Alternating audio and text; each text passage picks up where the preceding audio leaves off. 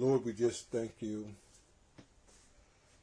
for all that you've been to us, all that you will be to us. We thank you for your grace and your power and your mercy. Your mercy. Your grace, your mercy, and we thank you for your righteous judgments. Please bring your righteous judgments on the land. Please bring your judgment on the wicked. Please stop their mouths. Please stop their mobility. Stop their ability to go out and destroy buildings and to put on black faces and make it look like us. Stop the wicked. Stop the wicked that look like me, that go out and do things and hurt one another. Lord, I ask you to stop it, either by repentance or by death. Why should they cumber the earth if they're going to continue to destroy? Help us to look in this passage in Joel tonight and see that there is a hope for your people, but it's predicated upon your standards. Help me to teach this, I pray. Amen. Amen. And even so, amen. Amen. Oh, I love going into the Word of God. It is my meditation. It is my thoughts. It is my presupposition. It is what allows me to be able to be dogmatic and have a reason for dogmatism. Tim, you just said you're dogmatic. Other people are dogmatic. They're dogmatic when they don't want you to follow God. They're dogmatic when they want me to call you cisgender or whatever. They're dogmatic when they tell me just let things go, or that God has unconditional love, which is nowhere in the Bible. I said nowhere in the Bible.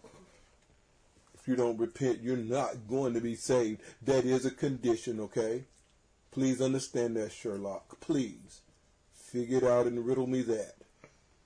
And when we look into the Word of God in the book of Joel, we've talked about teaching your children and your children's children. We've talked about the 4 things that God brings upon His people. His people. So that they would turn their lives around.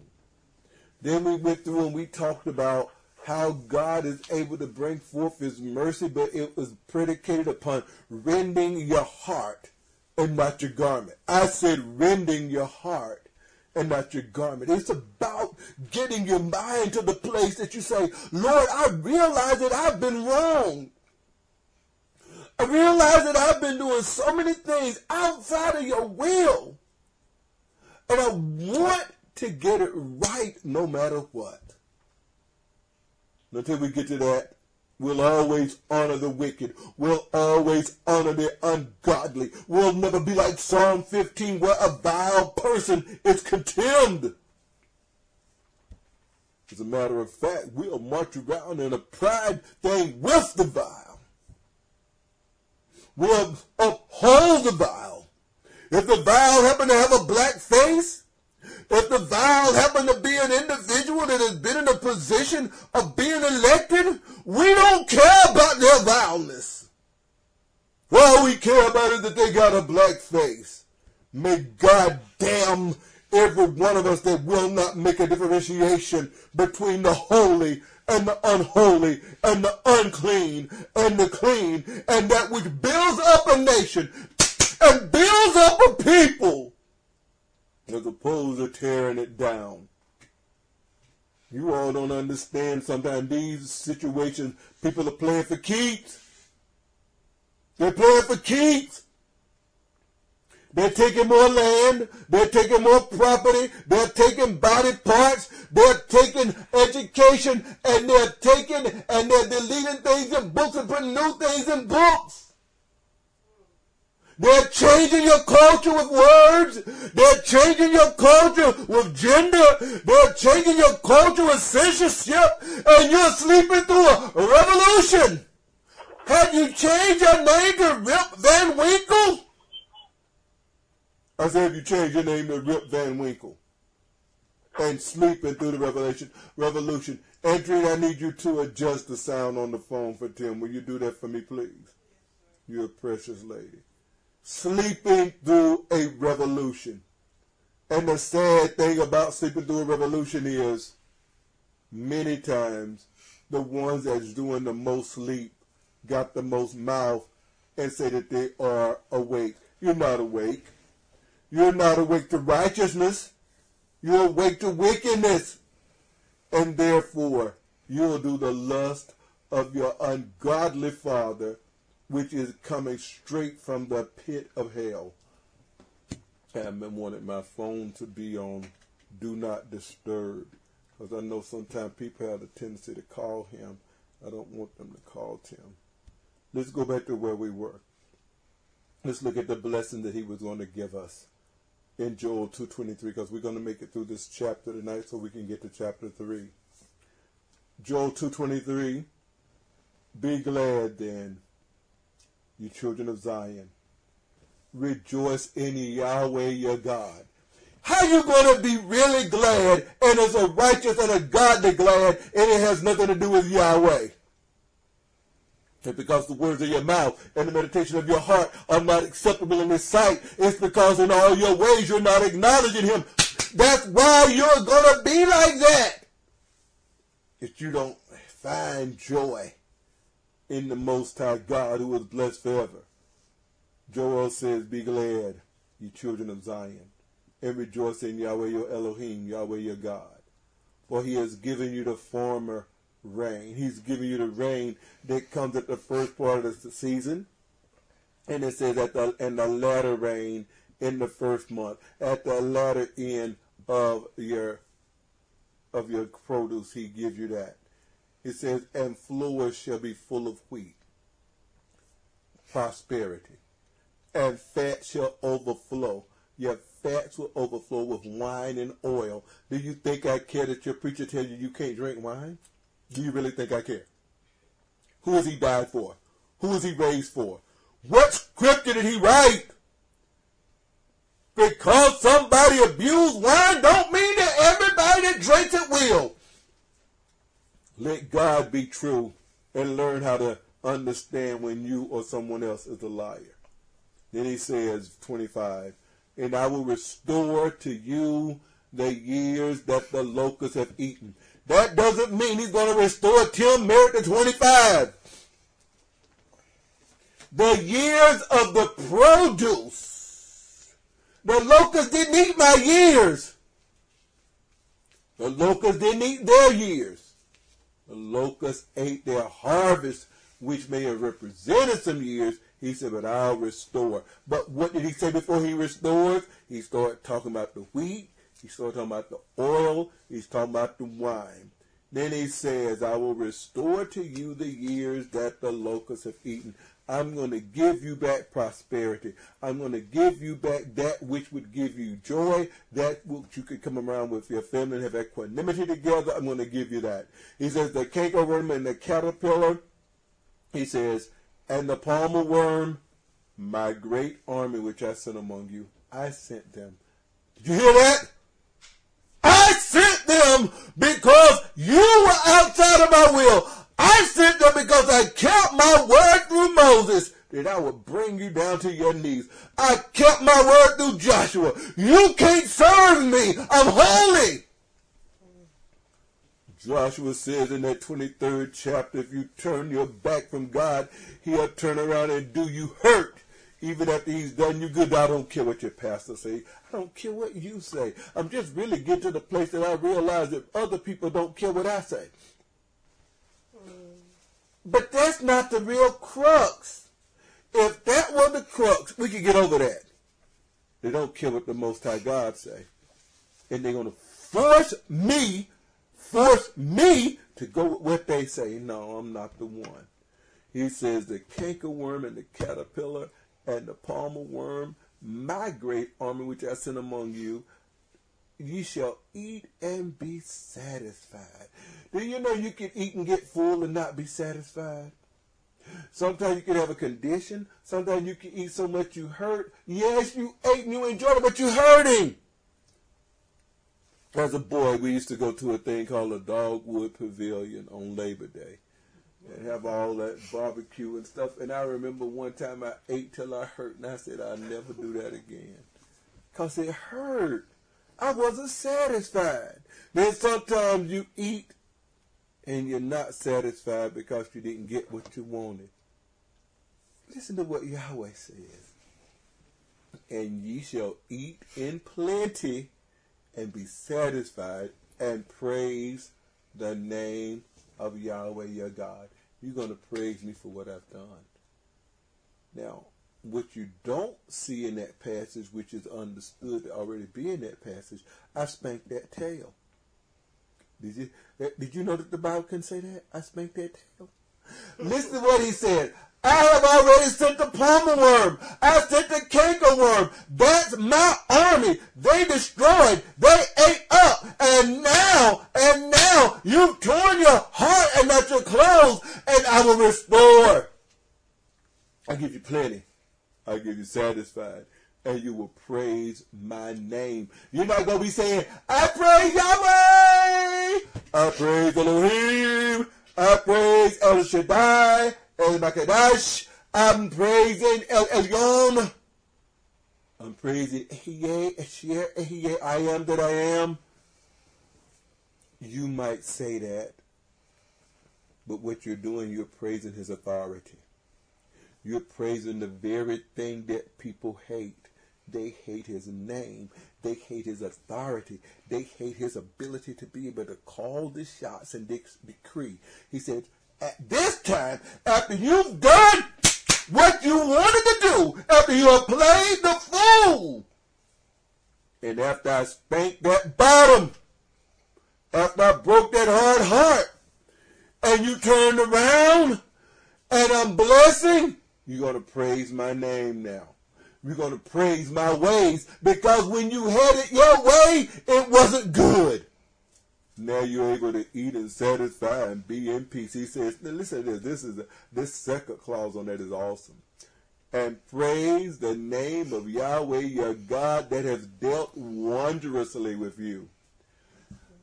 We have a tendency to think God has dealt wondrously with somebody when he raises them from the dead, or when he heals you when you're sick. Maybe he brings you back from COVID. Maybe he brings you back from being broke. No! Don't limit our God like that. After he has whipped that butt. Maybe I can't say butt.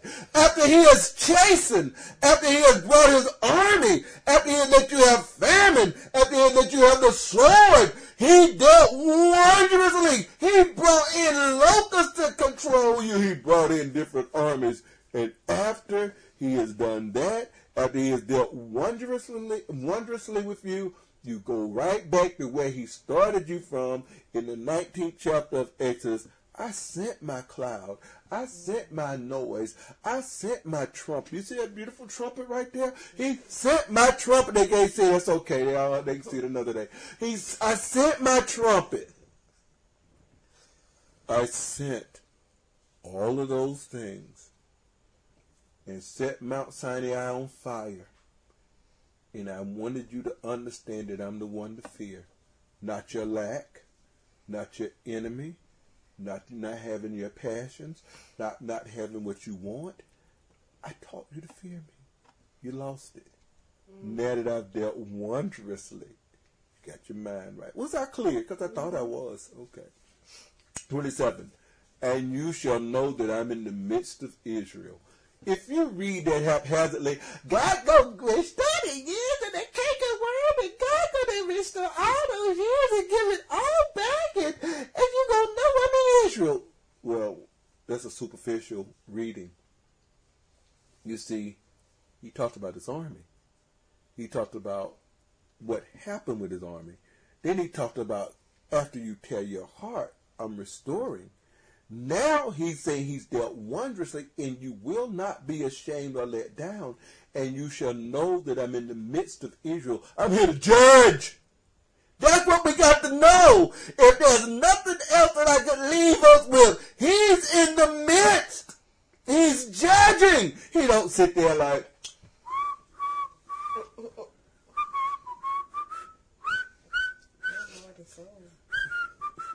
He's not doing that. You know how the cartoons that they'll do that sometime, and the cartoon be going to be whistling? No, he's judging. Where you get that from, Tim? Matthew chapter 18. I got a problem with Gary. Got a problem with you. I go to you to get it right. That's what it says, Matthew 18. If I get it right, you've gained your brother. All right. You do it again. Got an issue. They won't hear me. I bring 2 or 3 more. You won't hear them. Tell it to the assembly. You won't hear the assembly. Then you treat them like a heathen man, a person outside the parameters of the will of God, outside the kingdom of God, outside God's royal jurisdiction. You treat them just like you would a heathen man and a publican. That's what the Bible says. Why does he say that? He said, because where 2 or 3 of you are together in my name, there am I in the midst. I am there judging. You'll know that I'm in the midst. 27 again, and that I, Yahweh, am your God and none else. Not a social activist group, not your little strength, not your power, not your weapon. I am Elohim, and there is none else, and my people shall never be ashamed. Isn't that beautiful?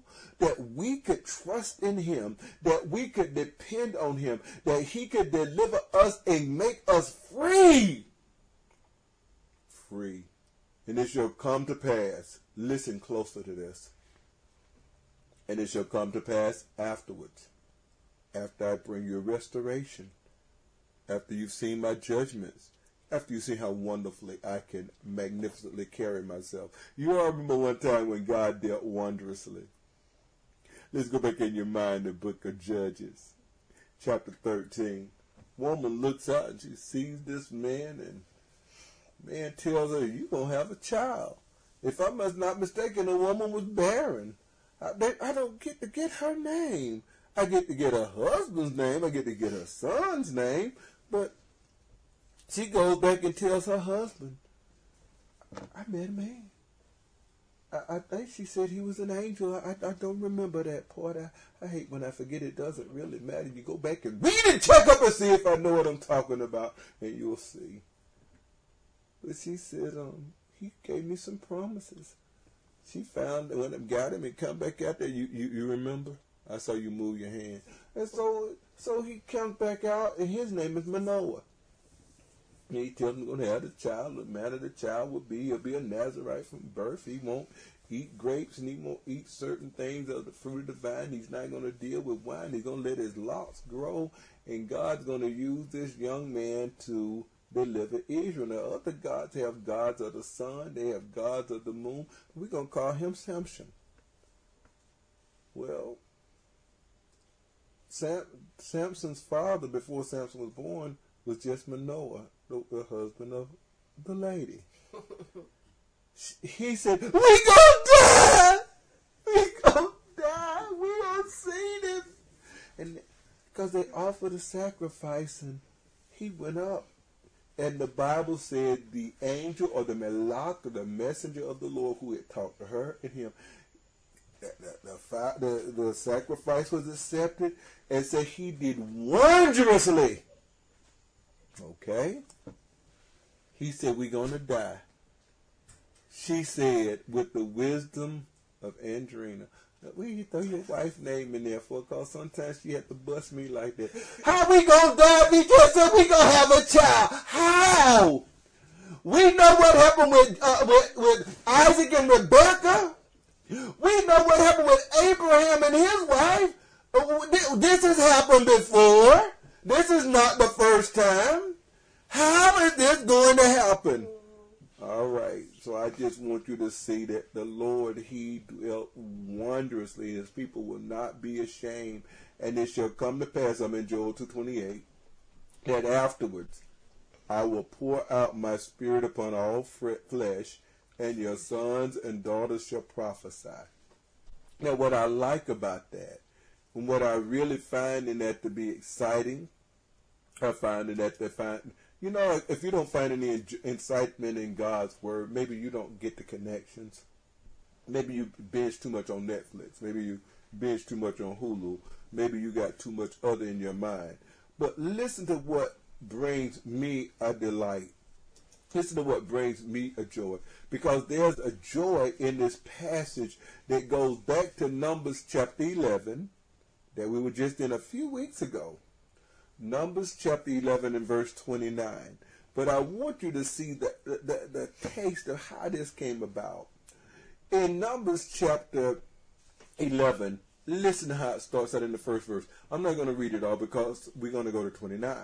But it says, and when the people complained, it displeased Yahweh. Why would we, just like back then, why would he be displeased? Because you think you know better than me.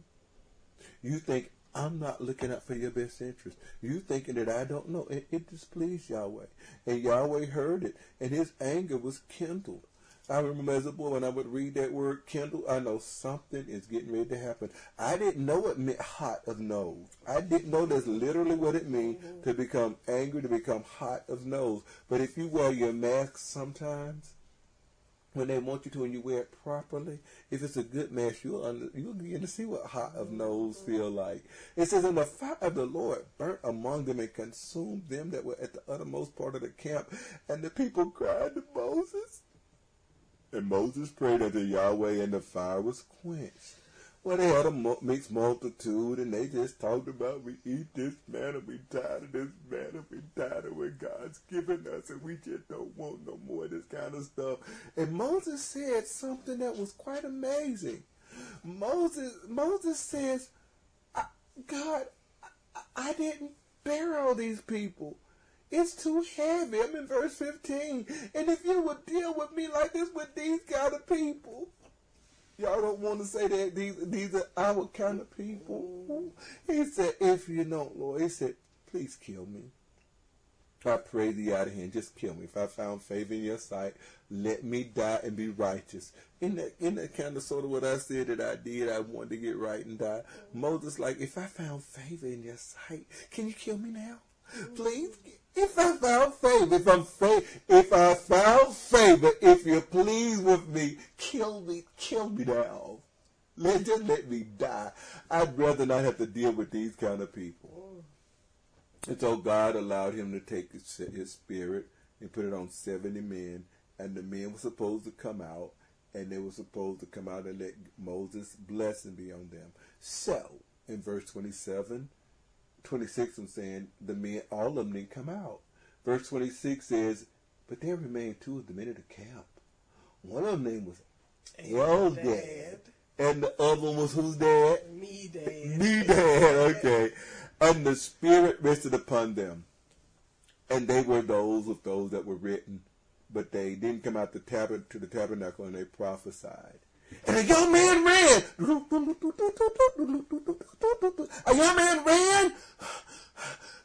Joshua, the son of Nun, the servant of Moses, one of his young men answered and said, My Lord, Moses forbid them.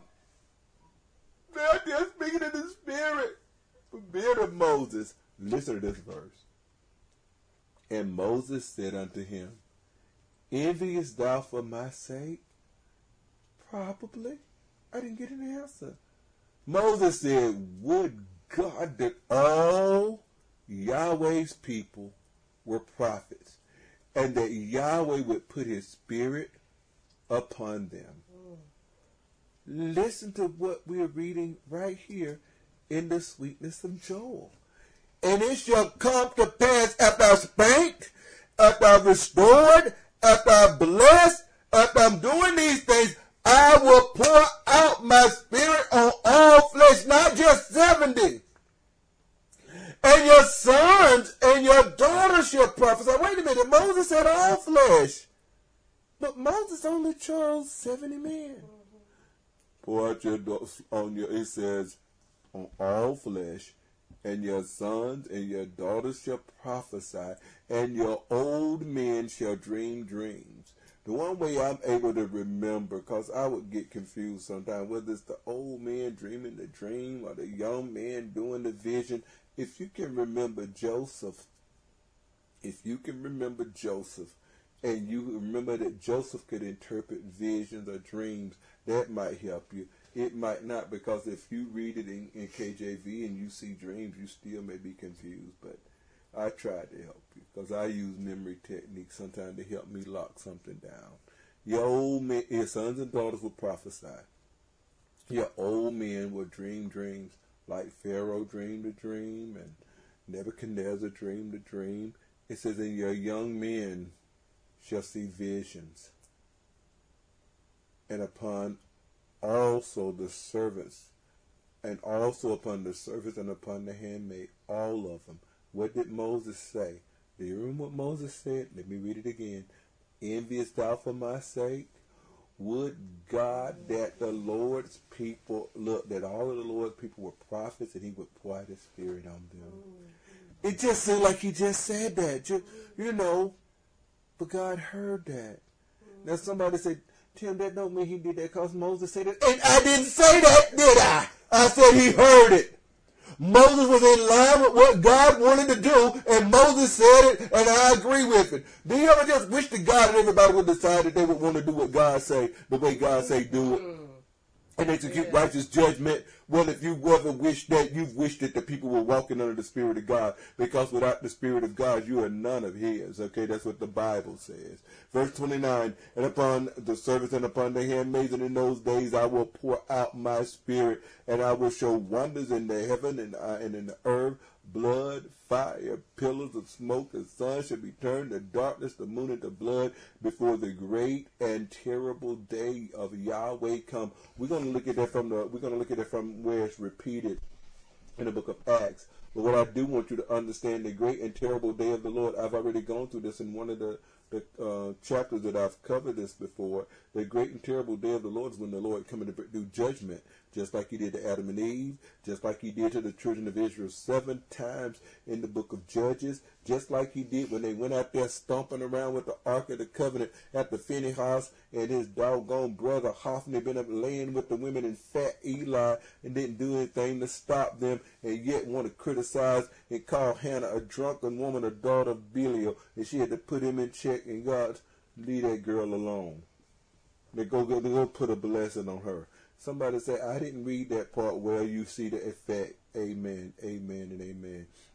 Verse 32, and it shall come to pass that whosoever shall call upon the name of Yahweh shall be delivered. That word delivered, that means to escape or to be saved from something. For on Mount Zion and in Jerusalem there shall be deliverance. Listen to this. Wherever the city of God is, there's deliverance. What? I'm going to change my voice so you get ready to hear it. Wherever the judgment and the rule of God is ruling, there is deliverance. You might think it's something that's going to bind you, but wherever the deliverance of God is, it's going to be intrinsically tied. It's going to be separately tied to what? To his kingdom rule. You will not be able to separate the deliverance of God from his kingdom rule. Tim, where you get something like that from? Let's use this picture. Did they come out of Egypt on their own? No. Did they have to go, and did they have to go pick a lamb? Did they have to make sure they didn't have spot? Did they have to make sure however many people were in the house to eat it? Did they have to kill it? Did they have to put the blood on the doorpost? Did they have to eat it in the clothes on and with haste? Their deliverance was based upon his kingdom rule. What about in the book of Judges? Same thing. What if you go through the whole Bible, David's kingdom rule, same way till he messed up? You think David just went out there, I'm going to kill that giant and get me a prize. No. You come to me with sword and spear, but I know who kingdom I represent. You have defied the armies of the living God. Let me say this. I want to hit this thing like that Dillard woman, but I'm not. Here we have Bibles, Bible apps, Bible computers, and all of this. And many of us, we don't seem to care that people defy the army of the living God or defy the living God. And we never go and look at the battle. Is that I'm his. And he's mine. And I'm vested. You'll be more vested in Obama. You'll be more vested in Trump. You'll be more vested in John Lewis. You'll be more vested in Bill Clinton. You'll be more vested in whatever Shirley Chisholm or whatever kind of politician that was, or whether it's Louis Gohmert. You're more vested in not wanting somebody to say something to defy them than you will the Most High God. And God's jealous. They can defy him all day and like, okay, well, you ain't supposed to force your religion on them. Who told you that? They're always forcing theirs. You just don't smell the coffee. Mm-hmm. You went in the bathroom and it is filthy. You still smelled nothing. You can't smell coffee. You can't smell filth, and yet you want to pontificate with wisdom. You don't have what it takes. It says, "Calling his name shall be delivered. For in Mount Zion and Jerusalem shall be deliverance." Deliverance is always tied to God's kingdom rule. And Yahweh has said, "And in the remnant whom Yahweh shall call." This is a sovereign act of him. Let's run, not even in our mind. Let's go to Acts chapter 2 and let Peter do some explaining of what this passage is about. Is that good? It is. I want you to look at chapter 2, verse 1 in the book of Acts. "And when the day of Pentecost," that's the 50th day, "was fully come, they were all in one accord in one place, and suddenly there came a sound from heaven, as of a rushing mighty wind, and it filled all the house where they were sitting. And there appeared unto them cloven tongues like of fire." Okay, so and when people use the book of Acts as a prescription of what they're supposed to do, as opposed to a description of what happened, you can ask them sometimes, how do you pick this one to just be descriptive and the other one to be prescriptive if neither one told you that Jesus is what you got to do? But I'm not going to deal with that issue right now. "There came a sound from heaven like a rushing mighty wind, and it filled all the house where they were sitting." I bet you that was the same kind of sound that Adam and Eve heard. "And there appeared unto them cloven tongues." Notice, there appeared. It wasn't just a sound. It appeared as a fire, and it set upon each of them. It set on the top of their head, their cranium. Do you understand that when the fire came to Mount Sinai, it set on top of the mountain? Oh yes, oh yes. Do you understand that this was the same day, the same time of the year, Pentecost, when this happened? It wasn't accidental. The noise, the sound, and all of that. Instead of doing it on the mountain, I'm doing you. I'm not looking for a what'd you say to me? Same day. Pentecost. I'm looking not for a geographical area that's stationary. I'm looking for a person that has some earth in them that's filled with my spirit. Because we have this treasure in earthen vessels. And it says, "And they all were filled with the Holy Ghost." Wait a minute. Did Moses want the Spirit on all of them? "And they all were filled with the Holy Ghost and began to speak with other tongues." But these people had tongues that sat on their head. These people had cloven tongues of fire that had happened that day. These people had all of that. It wasn't. But anyway, we won't go there. "As the Spirit gave them utterance." They didn't do this on their own. This one was something that was given. But why are you reading that? Because I wanted to get to the next verse too. "And there were dwelling in Jerusalem Jews, devout men out of every nation under heaven." How did all of these Jews get to be under every nation under heaven? If their area that they had was Palestine, if their area is what they had, what God gave Abraham, because most people don't know God gave him to be heir of the world, is because they were scattered. But if you don't like what you call your Old Testament, you won't know they were scattered. You won't know the Assyrians scattered them. You won't know that they took other people out and brought them in. You won't know Nebuchadnezzar scattered them, but they were scattered. And they said they were still devout. "Out of every nation under heaven." Now when this was noised abroad, the multitude came together and was confounded, because every man heard them speak in his own language. I want to bring this to you now. Do you understand? When I read this, I'm going to show you something. Watch him. It says, "And they were amazed and marveled one another, but behold, not all these speak Galileans, Parthians or Persians." Okay, Parthians, Medes and the Persians used to be together. But what about the Emilites? What about the dwellers of Mesopotamia and Judea and Cappadocia and Pontus and Asia? Do you think that all these Jews that dwelt about in different parts of the world spoke the same language? Phrygia, Pamphylia, and Egypt. Okay? And parts of Libya and Cyrene, and strangers of, wait a minute, Rome? Jews and proselytes, Cretes and Arabians? These are not all the same languages. But notice what they say. Notice what they say. It says, we do hear them speak in our tongues. They're speaking in tongues, but we hear in our tongues them speak the wonderful works or the wondrous works of God. What did Joel say? He says, I've done wondrously. I'll pour out my spirit for the latter days. How can we've been scattered.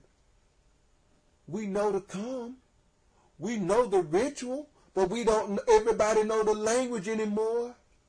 But we hear them speak in our language where we growed up. 12. And they were all amazed and in doubt, saying one to another, what ministers others mocking. These men are full of new wine. Joel had talked about the new wine being cut off. But Peter stood it up. You're tired of people talking about Peter. Most people that have something to say about Peter, I'd take Peter over to every day of that dadgum week. What did I say? Let me say it this way. Most people that call Peter impetuous and have too much to say about Peter, I would choose him any day of the week to sit at his feet and learn about the mighty things of God. He was the one that was on the Mount of Transfiguration with the Lord. He is the one that seen the fish come up. He is the one that cut Quayton Malchus' ear off. He is the one that saw the Lord heal it. He is the one that God has given a lot of opportunities to see things in other people, and you run your dadgum stank tail mouth and act like you're better than Peter. You know you're not. And then it says, you men of Judea. This is what Peter says. And all that dwell in Jerusalem, be it known unto you. Hearken to my words. You want to see if he's stupid? These are not drunken as you're supposed to be in the third hour of the day, but this is that which was spoken by the prophet Joel. So how do I know this? It's because of the fact, after the road to Emmaus, I was taught the scriptures, I was taught the power of God, I was taught what matters, and now Peter is saying this is what was spoken by the prophet Joel. And it will come to pass in the last days. Peter is saying this is the last days.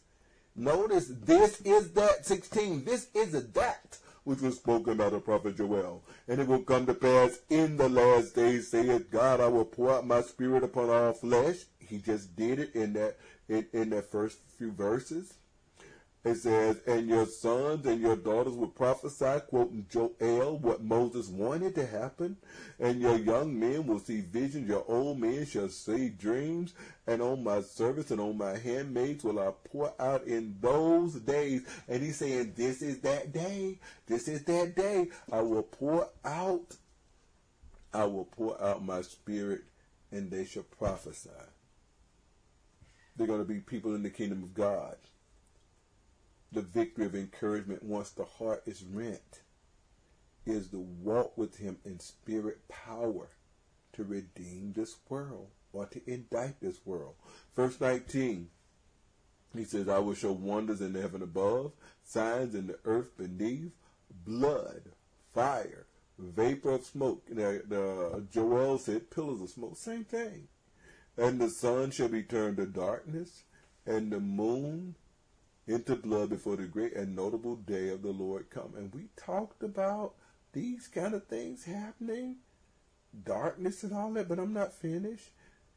Let's go back to Joel, and let's get that last little taste of that, because I want you to see what happens in verse 21, where the salvation part comes in. Because a lot of times that's the only thing people want to hear is the salvation.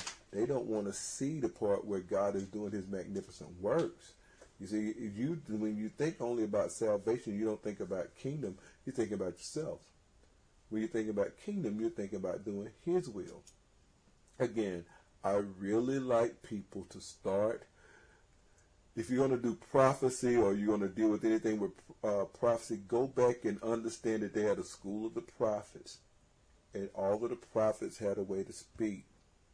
And God bless, I don't know where Adam Clark, who all he read to get this information. But I want to just read you a little bit of how to understand blood, fire, vapors of smoke, or prophetic language. This is in his introduction. You can find it online free. Okay, this is the introduction to the prophet Isaiah. Okay, listen what it says. Hebrew poetry, perhaps being owed to some rules taught in the prophetic schools, which did not allow the same latitude with this respect as other poetry, whatever it may be owing to, the uniform manner in which the prophets apply these images tends greatly to illustrate the prophetic style, and therefore it will be proper now to consider the sources from which those images are frequently derived, and the subjects and the ideas which they severally denote. Severally, that means individually. These sources may be classed under four heads.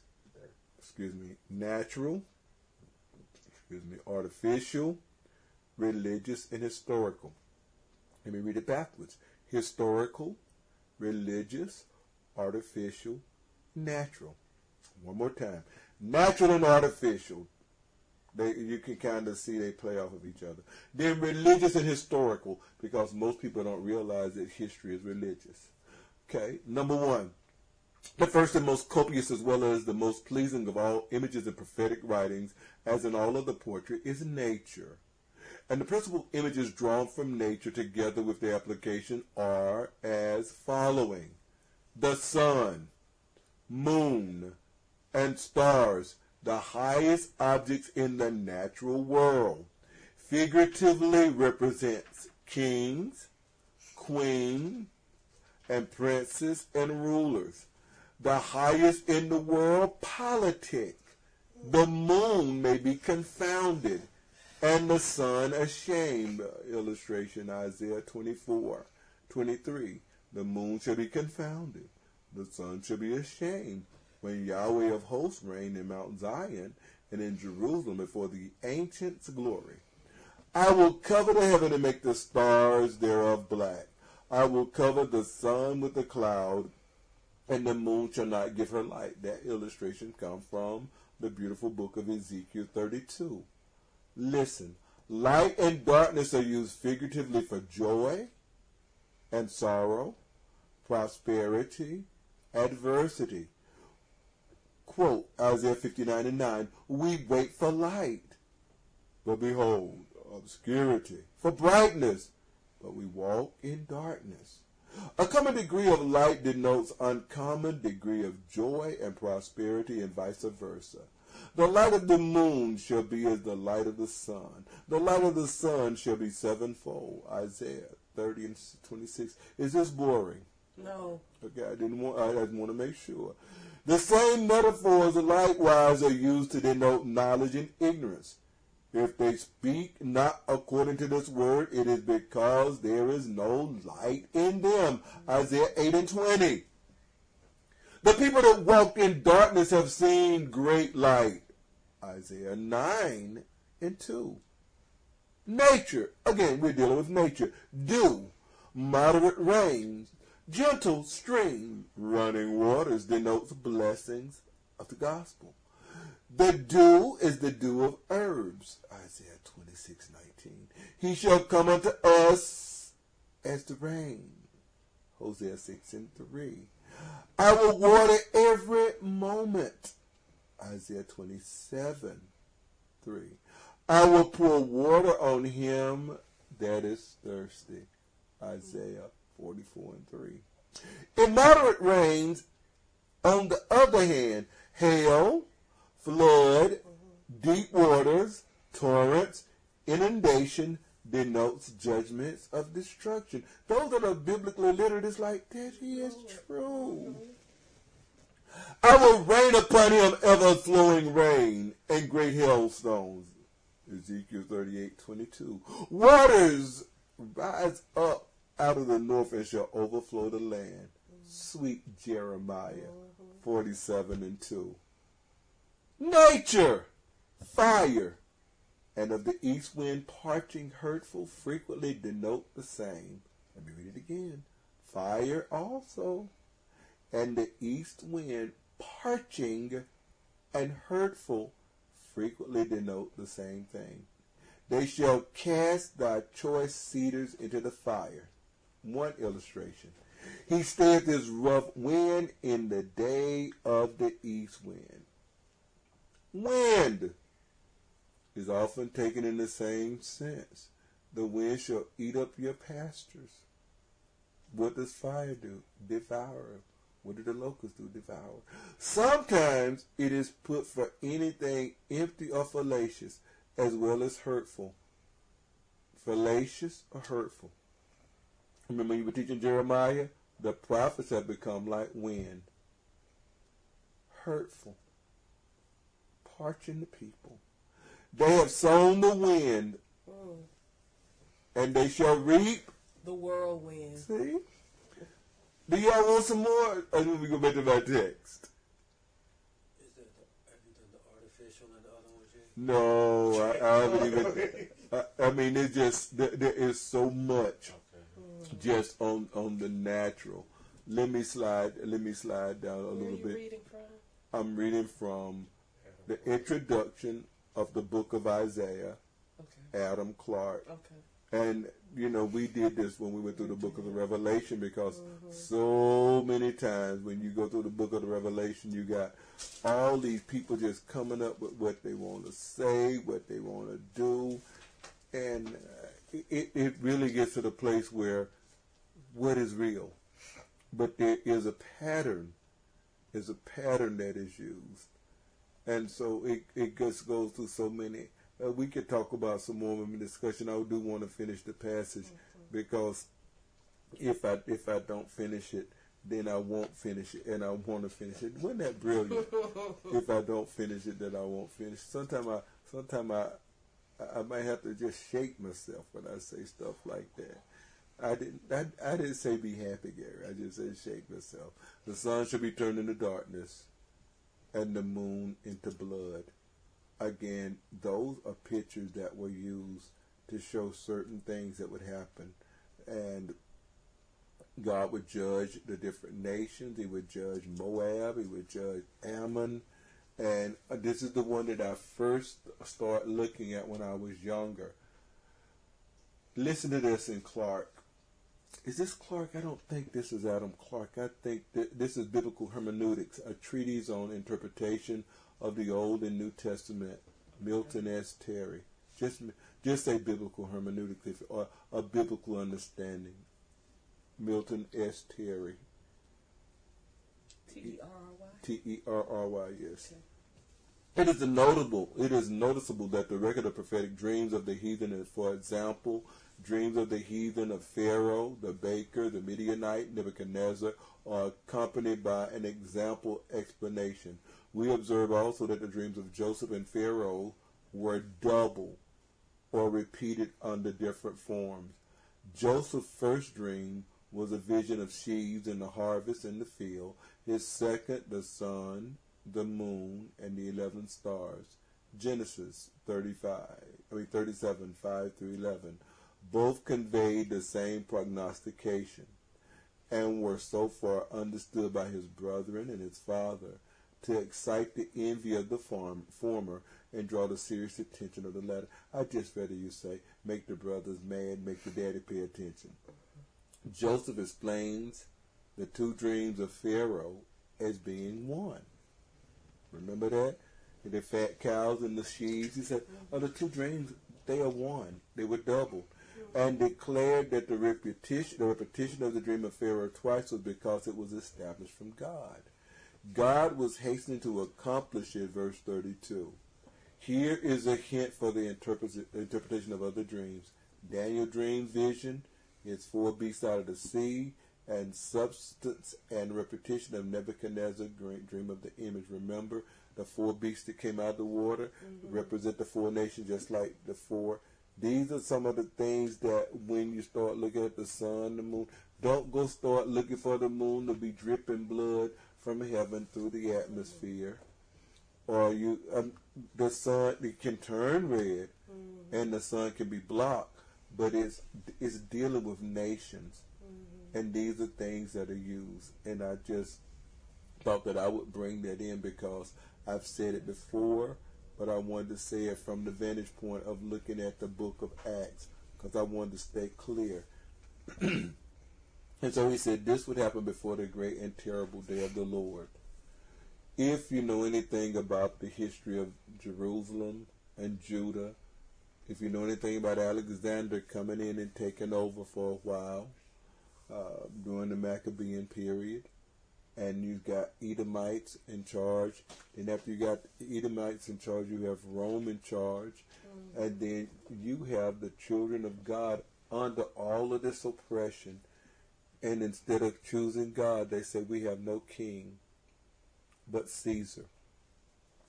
And they always want to throw Moses in the Christ's face. He said, if you had believed Moses, you would have believed me, for he wrote of me. You want to throw Abraham in my face. He said, Abraham saw my day and was glad. But see, Moses said one thing that they asked, are you that prophet? That's what they asked John the Baptist. Well, he was that prophet. And from Deuteronomy chapter 18 and 15, when that prophet came, you would hear him. And if you didn't hear him, it would be required. I submit, let me say it slowly, that the very thing that happened with Jeremiah's preaching and Ezekiel's preaching is what happened under the Christ. He came, people would not repent. They hardened their heart. And just like the Spirit left in Ezekiel, it went from the altar, it went to the mountain. Christ left the temple, he went to the mountain. Not only did he go to the mountain, but shortly thereafter, Jerusalem was burned during the time of Nebuchadnezzar and Jeremiah, Ezekiel, definitely. The temple was burned. Those were what we call the last days that Joel was talking about primarily. Is there going to be a last day of the end of the world? The Bible says it is. Tell me where you get that from. Well, let's just cut to the chase. 1 Corinthians 15:27, when the Son has subdued all of his enemies under his feet, the last one being death, then he's going to give the kingdom back to the Father, and then he himself will be subject to the Father. So if there's not going to be a last day, that could not take place. Well, let's get to 32 because we're almost through. And it shall come to pass that whosoever shall call upon the name of the Lord shall be delivered. That's what Joel said.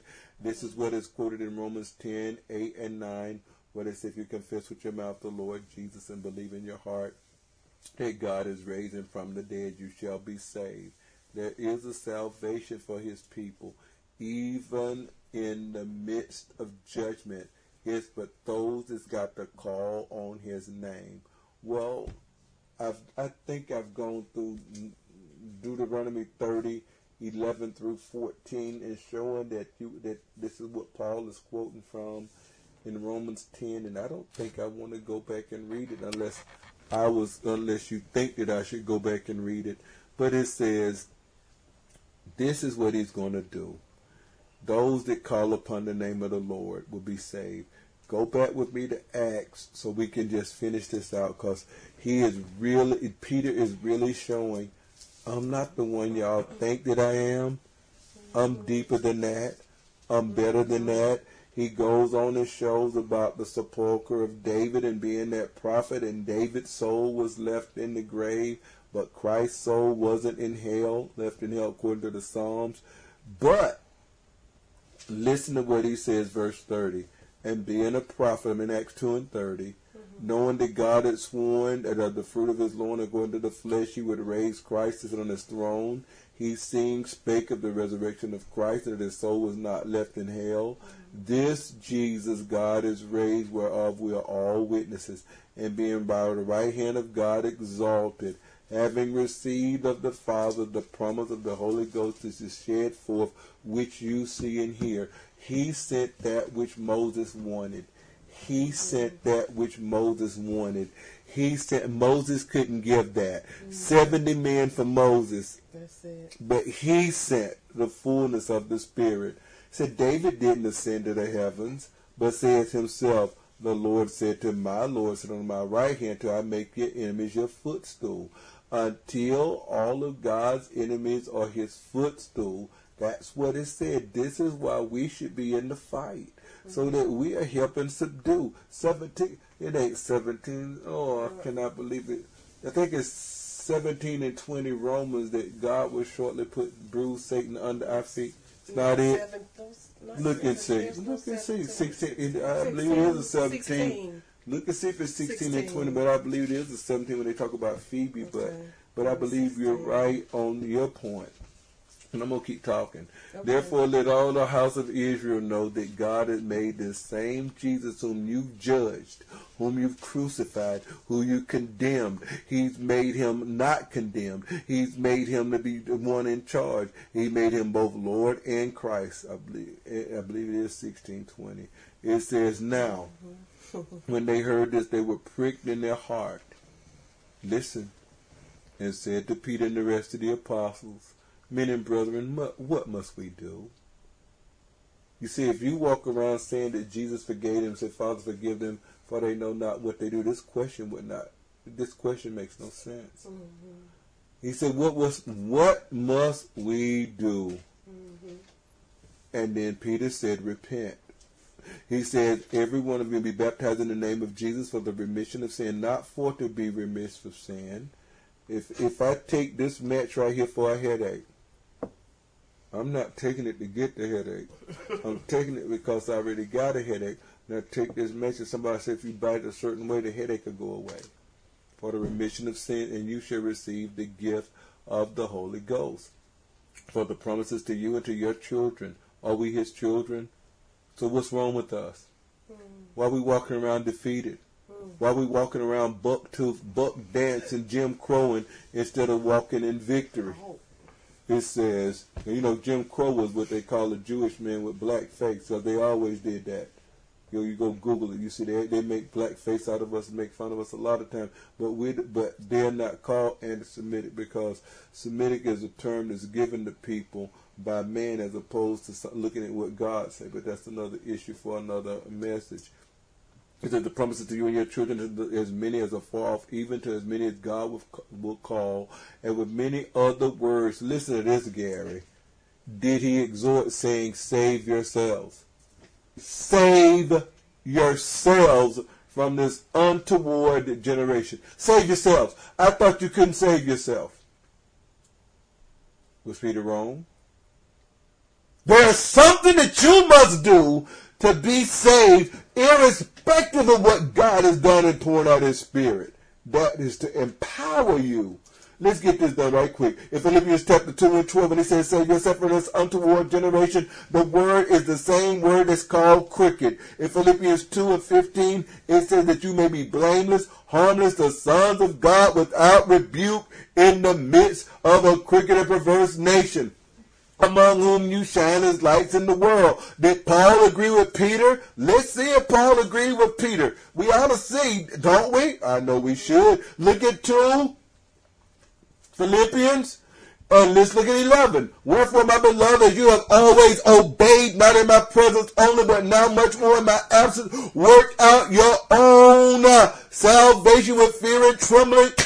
For it is God which worketh in you. You're not doing it on your own, both to will and to do of his good pleasure. Do all things without murmuring and disputing, that you may be blameless, harmless, the sons of God without rebuke, in the midst of a crooked and perverse nation, among whom you shine as lights in the world. Hold it fast the word of life, that I may rejoice in Christ, that I have not run in vain, neither labored in vain. Notice, Paul calls it a perverse generation, a perverse nation. Peter, when Peter says, for those people to repent, every one of you, then he tells them to save themselves, didn't he? Save yourselves. Look at it if you want to. Verse number 40, from this untoward, that's the same word Paul used, from this crooked. Paul called it crooked and perverse. Paul added another adjective, and they gladly received the word. The last one is on Acts 4. You all probably already know that one by heart. Acts number 4, verse 11. It's good stuff. Acts 4 and 11. And what is that when Peter said there's no other name whereby individual can be saved? It's actually 12. I was wrong. The stone is in 11 that the builder said it. Naught is the head of the corner. There is no salvation in no other name that a man can be saved. What does that mean? Because of the fact these are the last days. And Moses' law is now coming to fulfillment under the law of Judah. Moses' position as prophet is being superseded by the one that's the prophet that never fails. The high priest is going to be forever. God is keeping his promise to Israel that in those days I'm going to write my law in your heart and in your mind. They all shall know me from the least to the greatest. That's what he said he's going to do. That's it right there. The last days. The last days of the temple system. The last days of doing the sacrifice. The last days of the training wheel. In other words, time to grow up. Time to grow up. Tell me where you get that from. Jesus said if you know the doctrine, you will do. If you do the doctrine, you will know it. I didn't read it because I wanted to cut time. And then Jesus told them in Matthew chapter 28 and 18, he told them to go in all the world and teach them to observe all things that I command you. Hebrews chapter 2 says, if you're going to neglect so great salvation, at the first it was spoken by the Lord and confirmed by those that heard him. He bore them witness with signs and wonders and gifts of the Holy Spirit. Now, if you think there's nothing to do to save yourself from this untoward generation, erase Revelation chapter 2 and 3. You keep saying, I know your works. I find something in you I don't like. If you don't remove it, I'll remove your candlestick. I want you to go to your first love. I found something in you I don't like. I don't like that Nicolaitan stuff. I found something in you that I don't like.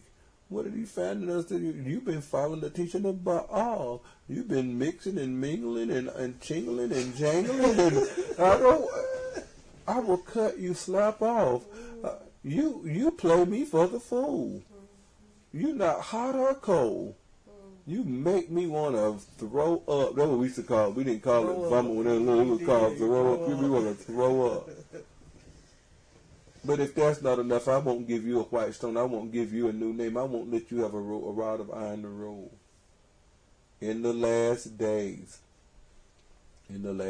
God speaks by his Son, whom he's appointed heir of all things, by whom also he made the world. Tell me they're going to be a last day. After that, absolutely.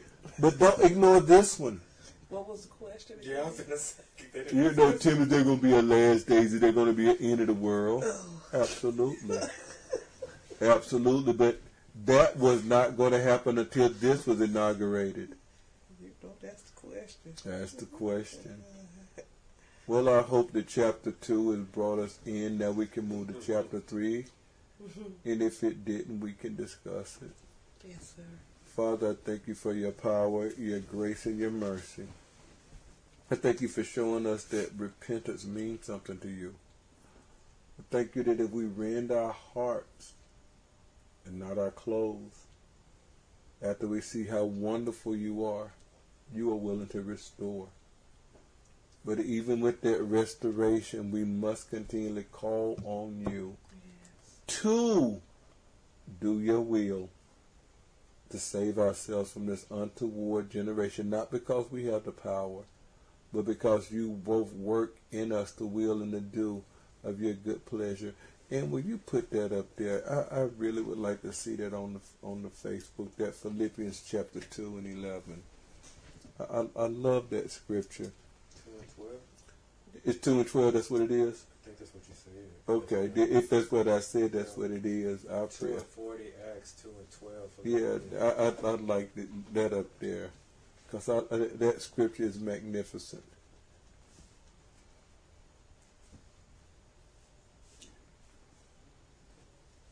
So now what's the name of the text that you said was by Adam Clark? Was it of the prophets or was it? It's an introduction to Isaiah the prophet. Okay. So now we can have discussion. Give me a moment. Loud was over my eyes, but anyway, I'm good. Any comments? Any rebuttal? Or anything that you'd like to add to what I've said?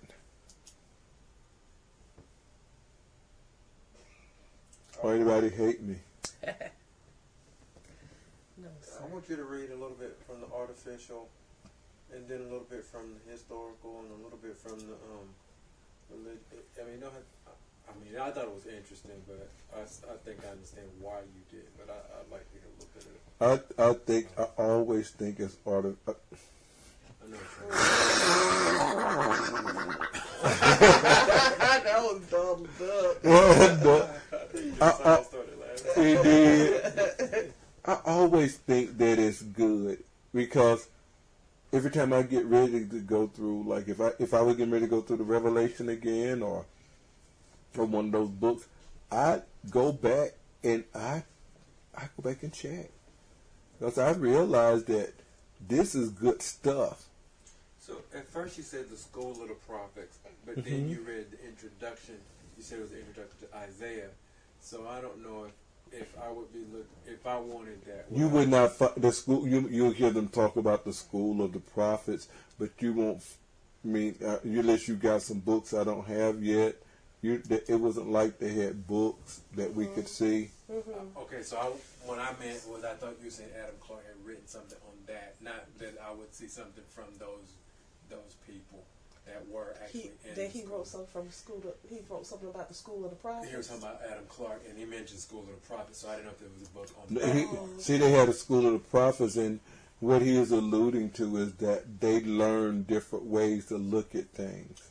Okay. And to be able to... Okay. Gotcha. They learn when they receive messages and visions. They learn how to... Yeah, they... And then you copy from Moses. Okay. You know, I call it, heaven and earth are witnesses. Right. Because where did they get this stone named Ed? How you know this stone going to be a witness? Mm-hmm. How you going to get, how you going to learn these things? God could just give it to you. But we find out, or we start to see that it was actually given. Mm-hmm. I'm telling you, nobody told me this. It doesn't mean I'm brilliant. Mm-hmm. But I learned everybody's quoting Moses. Mm-hmm. They quote Moses. And so Moses is very important. Even Jesus quotes Moses. One of the highest comments he gave Moses is, if you believe Moses, you wouldn't have a problem with me. For he wrote of me. But Moses, who you say you trust, that's that John movie. Right. He's like, he'll condemn you. Did you watch it before? Yeah, several times. I think Ann used to watch it, listen to it, and it's just like something happened. What you saying, Adrena? I was laughing. Oh, he turned his head like they did when he said Moses. They turned with their Shirley Temple curls. Let me go. Let me go back to that. You know those dreads, right? Yeah, imitated dreadlocks. Then you got the long Shirley Temple curls. You imitating dreads. It worked, didn't it? Mm-hmm. So that's why they have the little curls. That's supposed to be locks. You see the same thing in when they doing that on the wall. Mm-hmm. They had that Shirley Temple Kendrick. Yeah, little Shirley Temple curls. I'm glad you brought that up because I hadn't thought about that in so long. I'm looking for something in particular for you, Gary. Okay. Because let me see, the debility of stupefaction. That's not the one that I want. There's Rams. I think I'm here now. I'm still in the natural. He went a long way in the natural. He's so magnificent. I'm coming down, still sliding. Let's see. Religion. So I can just read more because none of it is boring. No, I was going to ask you another question. Go ahead, because I'm looking for a header. You seem to do a summation, or not summation. Well, you said this is that what you're spoken of, and you went from where they were talking and the tongue came down and they began to speak in the various languages, and you went, I think, to Hebrews 10 and 12, where it's written on their heart and mind. So you're saying that's a further expounding on that we saw in Joel and Acts. Is that what I'm to understand? No? You're to understand that it is, but that's not what Clark said, or that's not what Peter was saying. I'm saying due to the fact that this is what happened Pentecost, and that he came and set his fire down on top of Mount Sinai. They had the noise, they had the fire, they had the lightning, they had the voice, they had all of that, and they were afraid. Moses exceedingly feared and shook. On Pentecost, instead of being on one mountain, on all these little heads, Right. fire, wind, all of the sounds, and then the voices that they heard. Remember that God told them in Deuteronomy, when you came, you didn't see a shape. All you heard was a voice. Right. They heard a voice and then they spoke. And I'm saying those things happened, and it was, instead of being a centrally located place, or him coming down making this covenant with you, I'm doing it with each of you. I'm showing you with each one of you all. So that's not exactly what I'm asking. What was it good information then? Earthen vessel, but in the sense that you're going to prophesy and you're going to dream dreams and have visions. So it's like you said, they're not going to need to go to a priest in so many words for that. But then you said, I'm gonna write it on the table of their hearts and in their minds. So I'm saying you're putting. What are you putting? I truncated the end of the message because I had more stuff to read, but you on the same page. And when I cut it short, for the sake of time, it is hard for some people to ever understand that there was always to be an end to Moses' ministry, because it was to be superseded by the Son of God. It was always that Moses was a lawgiver, but it was given to him. And the Bible says a lot of the things that Moses gave them was added because of transgression until the right one came.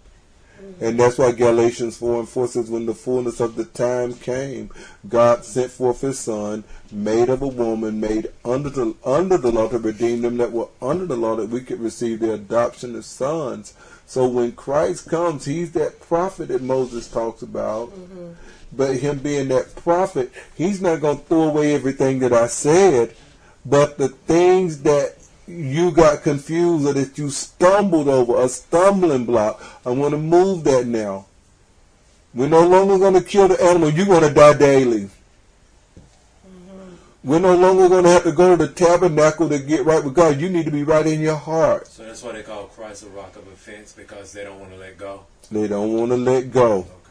It's that's one of the reasons. Okay. One, remember they said he wasn't educated. Where does man learn some letters? Who he be? He is. And the other reason was money. Money in control. And we have the same kind of stuff in this world right now. If people don't begin to realize how much money is in politics to get what they want, I'm gonna tell you something. I like a lot of things that Dr. Claude Anderson taught me about history, black history. Not only did he teach me stuff about black history, but I went to go check up on him to see if he knew what he was talking about, and I never found him to be wrong in what he talked about when he talked about history. But he says until the time people will get to the place that they can get enough economic power and buy themselves a politician, you have nothing. Now, I will not agree with that. On the secular side, that's how they do it. Yeah. That is how it's done. Yes. They buy politics. And if you don't think politicians are bought, look at how they vote. And judges. Yes. The judges too. Yes. So, And if you don't, then you can just die. I still think Scalia didn't just die, and I think there's a reason that stuff wasn't said. You know, you can go too, but here's the point: when you realize with all your heart that these are the kind of things that are going on, where are we going to be? Moses didn't have to buy Pharaoh. Moses didn't have to buy the princess. What he did was he really was right, got right with God, got the people to shut their mouth and get right with God. And those people, as Ann say, they said, get them out of here. The people said, get them out of here. We are destroyed. The people, the one gave them the gold, the silver, the linen, and all of that. And if we don't get to the place where we can understand that it's got to be God, we'll be out trying to buy politicians with less money than the people that own companies. And the wickedness will still prevail. Trust, that's really going to happen. Because even, you see it's bad because you have one side that says, okay, we're trying to stop abortions. This is what they're saying. We're trying to stop abortions. We're trying to stop child trafficking, human trafficking, and we're trying to get it to where, we do something about the pedophiles. But then you see the other side, and they going forward with their plan. I truly believe they bought Roberts, okay? I believe he's bought and paid for. Either bought or a handle. Either way. Mm-hmm. When somebody extort you, if you are vulnerable they did to extortion, and so then you get these judgments still being passed where they're slowly still going towards let's make pedophilia legal because nobody wants to go to jail, just like everybody in the Catholic Church. They don't want none of them ever go to jail. They give them a little money. And then they send them on their way. And it's like you can never give enough money to get rid of that. Somebody should die. So, not just be locked up. Yes. Some people need to die. Like God has said. Right. So, you get to see it, and it's still going that way. And so, whenever you talked about buying politicians and buying judges, yeah, they are for sale. But it's like the wickedness is still going to continue. And it's like getting people to see that you are oppressed because you laying down with the dogs. You have decided that this is better. It's better for us to watch all these movies where people are killing each other, to fill our minds and our hearts with this wickedness. And then when I would read that in Genesis where it say, and they did evil continually, I'm like, how is that? I'm witnessing it. 24/7. And that's just the days and hours. But what about the channels? Yeah, so and we think in our minds, oh, this is just play acting. But this is in the heart of men. They didn't just come up with this to put it on paper. These are things that they actually do. These are sins and atrocities they actually commit. They just decide to write about it and to share it with you. And to change your mind about what good and what evil is. And have you rooting for some people you shouldn't be rooting for. And feeling some type of way about somebody you shouldn't. And feeling sorry for somebody that you shouldn't feel sorry for. And they do these things. And even though we don't participate, it does something to our minds and they know it. Yes. This is why they put it before our eyes. And so unless we bathe in the Word, and we can understand if we do watch anything, how to watch it. Yes, Lord Jesus. And what to take from it. And some of these things, they tell you stuff they're going to do. I've watched a video where they was talking about some sort of pandemic. Mm-hmm. And guess what drug they say they needed to use? Hydrochloroquine? That's it. Guess what else they say? Let's wear masks. What good a mask? We should wear masks. No, we shouldn't wear masks. Same stuff that's happening. Can you remember the name of that movie? Because I heard somebody else talked about it. Basketball thing with Michael Jordan. No. This is some sort of it was some sort of movie about a pandemic. I'll get that information for you so you can post it. Will Smith and that.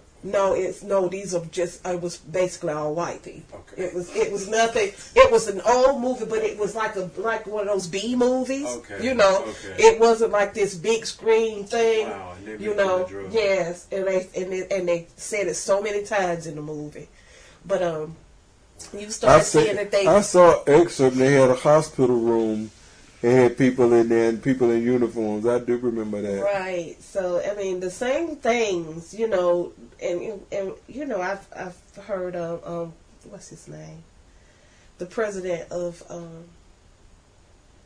Ghana. Mm-hmm. He read off the Rockefeller agenda. I think it was Rockefeller's agenda. Well, you know, the UN doing He stuff, read shut off down the stuff. that he had found where they had planned it all. But anyway, I'm getting. No, go ahead. I'm getting off the point. The point was that it's the language. I like that you went back to Isaiah, Adam Clark, and the figurative language. And if you're ready to talk about the other part that Gary is... He still got a long line, but go ahead. Because you people don't read the Bible as it... I want to say this, but it's people kind of get crazy when you say it, though. But it's still literature. So I still got verbs. You know what I'm saying? I still got nouns. I still have adverbs. I still have figurative language.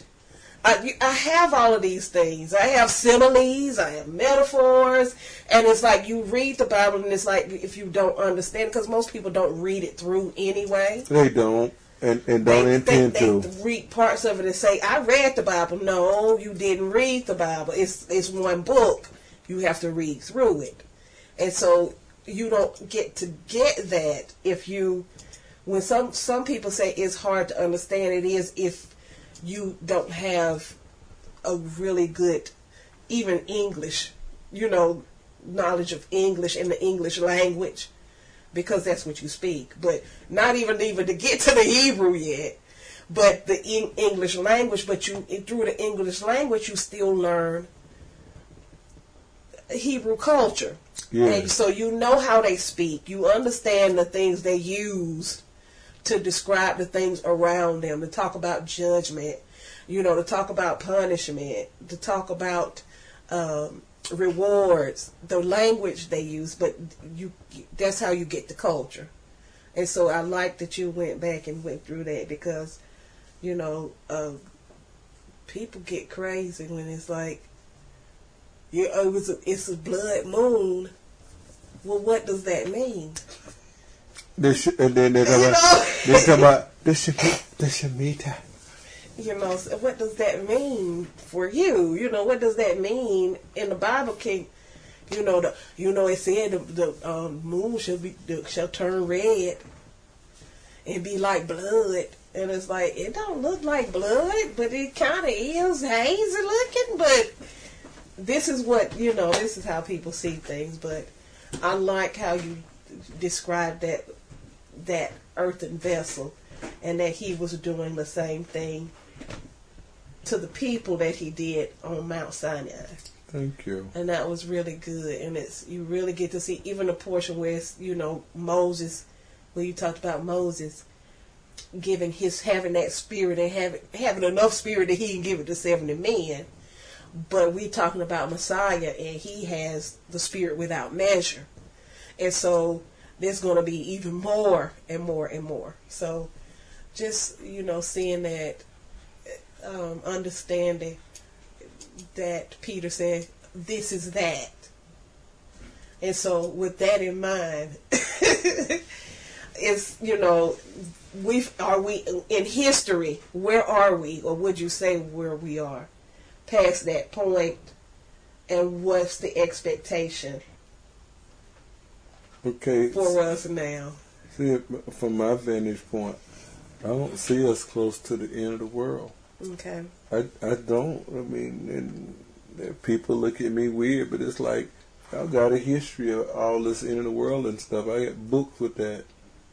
I believe that the time will come that either something catastrophic going to happen or people are going to really change. And I just don't think God has to come in and end it all. Right. To be victorious. He didn't have to end it all for the world, for Israel to be victorious over Pharaoh or the Midianites. Or I believe that he's going to show himself strong in the behalf of some people before. That's all. Yeah, because when you talked about before about the last days, and there were more than one last days. So many. But when we start looking at it in terms of how the Bible describes, how God has described what a last day is, and so you start seeing the last day was really never what we would think is the last day. Oh, it's going to be over. People going to be raptured out. The world going to blow up in nuclear war or whatever. And then we going to be brought back to earth. It's going to be new or whatever. However they, whichever way make the most money now. But we see last days in terms of nations, in terms of especially Israel, especially for Judah. You see that those last days is like this is your last chance to repent before the judgment comes, and the judgment is not that everything is going to blow up and the whole world is going to disappear and the stars are going to fall from the sky and those things, but he's going to send judgment to the nations, and your time of repentance will be up. These are the last days for you to repent before the judgment comes. And it's not so much the end of the world, but it just may be the destruction of nations. They had a great opportunity to repent, and they didn't know the day of their visitation. Mm-hmm. They killed all the husband that came to him. Then he sent his son. They killed him. He said he's going to take that nation and give it to another. He didn't say he's going to end the world right then. Mm-hmm. He's going to give it to those. He's going to take it from those that kill and give it to those that would. But some of these parables mean something. Mm-hmm. And so it's more so that the righteous kingdom will be ushered in. Mm-hmm. As opposed to it all just, boom, go out, and then that righteousness will reign on the earth. It's got to. And that's why I've determined to make it rain in me. Mm-hmm. I can control that little bit. Mm-hmm. Now, on some of that stuff that Gary had, it's not under a header, and it wasn't as much, but let me just give you what it had. On we're going to move down to the artificial, but this was good, so I just read it down. It says, rams and bullocks of Bashan, lions, eagles, sea monsters, or any other animals of prey, figures used for cruel and oppressive tyrants and conquerors. He kind of Bashan, when he talk about them, the lion has come out of the thicket, the eagle came from Lebanon and took the highest part of the cedar, thou art a whale in the sea, unicorns that come down. He uses those pictures to typify his people and to give his message of things that they were familiar with. Then it says ordinary occupation. The customs of life and the few arts practiced at times were a source which the prophets derived many of their figures, particularly husbandry in all of its parts, from the implements, sow to yourselves in righteousness, reap in mercy, break up your fallow ground, put in the sickle, the harvest is ripe. I am pressed unto you as a wain under a load of sheaves. Threshing was performed in various ways, used for a variety of images of punishment. Arise, thresh, O daughter of Zion, for I will make thine horn iron, your hoofs brass. In Micah 4:13, the operation was performed on rising ground. The chaff was driven with the wind.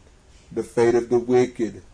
Then I moved down to the next one, the vintage of the winepress. Many images of that. Then I moved from there to the operation of tending cattle. Woe to you, pastor, you scattered as sheep, like a flock. Teachers are as rulers are the pastors. Israel is like scattered sheep. The lions have driven them away. Then we move down to customary deep mournings to shave the head and the beard, to retire on the housetops, to sing dirges. Then it says the mode of burning the sepulchre, the sides of the mode of burning their sepulchres or the sides of the pit, and their Hades or their Sheol, the state of the dead, supplied many images of this kind. Then they had the barbarous customs of the time. You'd have people being drove naked, exposed to the sun, intolerable heat, the inclement weather, grinding at the hand mill. They would use those. Marriage relations supplied metaphors for the prophets to express the relation of the covenant between God and his people. On the other hand, adultery, infidelity, the marriage bed, breach of the covenant. It gives us the illustration of no backsliding children. For I am the Lord that married to you, Jeremiah 3:14. There were two women, the daughter of one mother. They committed whoredom with the idols. They're talking about Aholah and Aholibah. He talks about the debility caused by drunkenness with liquor. And he talked about the cup of drunkenness of Samaria. Then it says the method of refining metals are used. It says among the arts, they derive images from fuller, soap, pottery, fishing, bowling implements, few images from buildings. Then it says religion and the things concerned with it, furnishings, images that which is sacred, the temple, the Shekinah glory, a mercy seat. All of this probably is just giving you different thoughts in your mind of stuff that you've read. Then it says pontifical robes, like popes. It says which were splendid, suggested several images, expressed glory. But remember, before there was ever a pope, the high priest had a magnificent robe that would make theirs look like nothing. And it says the prophet would wear rough upper garment from the pots, the vessels, the utensils. And as I keep reading, I don't see nothing artificial yet, but I will by Saturday. Because I don't. When you say upper garment, do you mean the one that touches the skin first? Is that what you mean? That's what I believe by the upper garment. Okay, because I'm like, it sounds. But sometimes they have a girdle that's lower. Yeah, so okay. I'm getting the point. Yeah, but I mean, it gave the header, but after it gave the header, it left the header. So what I'll probably do is I'll open it up wide page, because I told you I had that film over my eyes. Because normally I can scope something like scan it, pop, pop. And so I tell you, when an ability is temporarily done, it's like you learn to appreciate when you have it. But I'm finding that there's a whole lot that I enjoyed from learning that whenever I was going through the Revelation. That's really good. So I should be able to find that then under Adam Clark. Yeah, but you have that on the Monster as well. You got it. Yeah, just the introduction. Okay. And I'm telling you, you're gonna have a lot to read.